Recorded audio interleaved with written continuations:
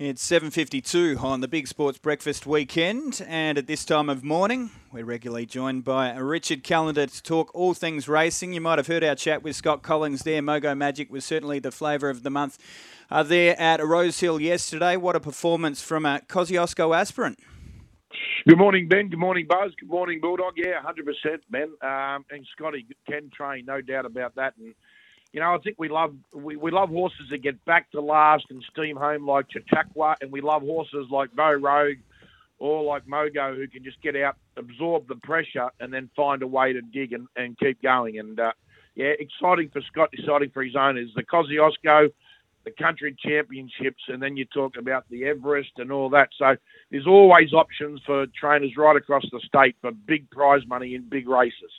Yeah, that was a testament to his victory yesterday, was that ability to absorb that early pressure, and we spoke to Scott about that. Speaking of absorbing a bit of pressure, Old Nemeth down south was fantastic there for Mitch Beer. I'm sure he celebrated well, and we're going to have him on the show a little bit later on. But now on the fourth line of betting, and the Big M looks in that race up to his eyeballs as well.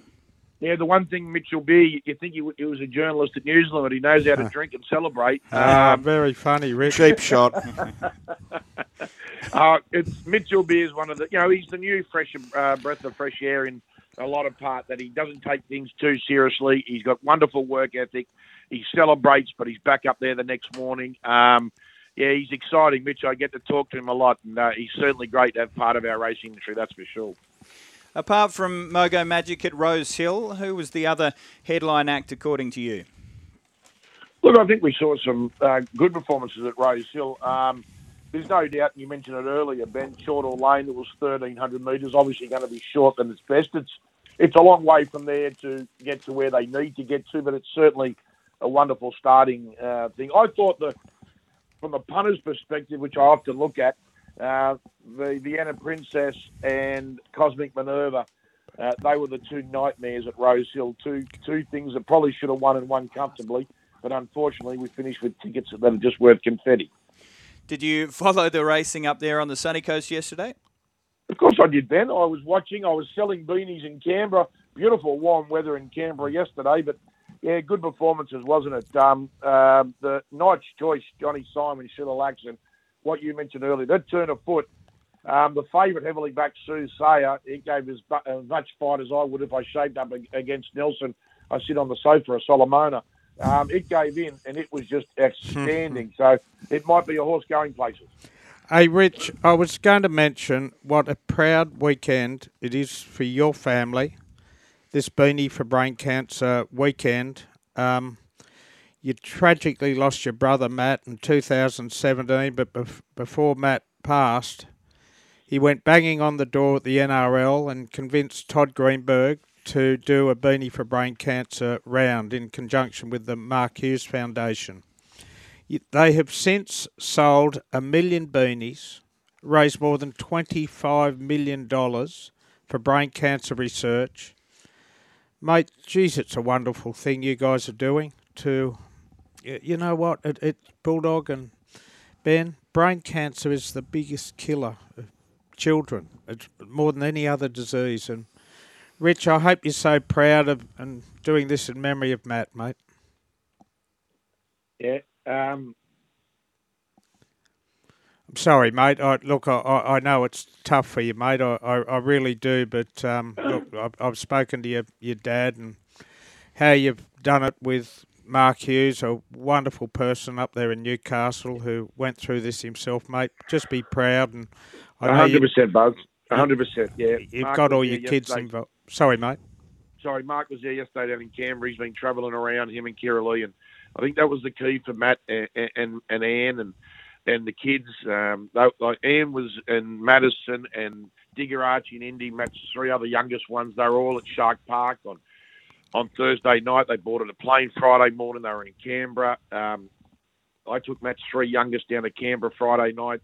We did the game yesterday. We drove back late last night. So I'll be out with all Matt's great friends. And like Matt's best mate from kindergarten, Andrew Watson, his daughter Ella, Andrew did the eulogy at Matt's funeral. They come down to Canberra yesterday. They'll be out there today, all Matt's mates. And all of my mates will be out at and my daughters and wife we'll be out at ANZ or Accor Stadium this afternoon. So the Bulldogs game, I think proud's the right word. I still remember back, it was a Sunday night, Buzz. It was 7:48, the 29th of October, and I was just sitting there holding Matt's hand, and you don't forget it. But I think proud's the right word. My mum and dad are just as proud as punch. Dad's done a lot in his life. My little brother's a qualified genius. My brother Dave's a champion bloke, and my little brother Steve. This is his 7th beating around. My little brother Steve lives in San Francisco at Stanford University, and this is the 5th out of the 7th year he's flown out for 4 days just to sell beanies. That's what it means. Fantastic, mate. Fantastic. That's what it means for us. And it's like people say, it's not going to bring Matt back. And that's the thing that I admire my brother Matt about. He could have just said, well, I'm dying. I'm going to spend every minute with my kids, which he did. But he wanted to make sure that the next family doesn't get, they might not get the bad news. The work that the Mark Hughes Foundation and all the professors associated with what we do in Australia with research into cancer is incredible. And the only way you'll get a breakthrough, and the only way that we're going to get a breakthrough in brain cancer research is by research, and research needs money. And it's proud's put it in big bold letters. That's no doubt. All of us are very proud of Matt and what he did. They do a brilliant job, and so too do you, and you should be proud, and so too should your parents. We need to say goodbye. Rich, is there anything we can look forward to reading over the next couple of days very quickly? Well, I know that Buzz and Bulldog have got my flyer, so I'll leave it to them to talk about a big function that we've got coming up on the 18th. If boys can do that, it's going to be the biggest luncheon to raise money for more money for brain cancer research. Just write this number down, 0451 151 871, and I'll leave it to the boys to do it throughout the morning. But it's going to be everywhere. There's going to be a massive luncheon and the biggest names in sport to raise money for brain cancer. And if you haven't mentioned Serena and Venus Williams and the Ella brothers, come on. Have a great day.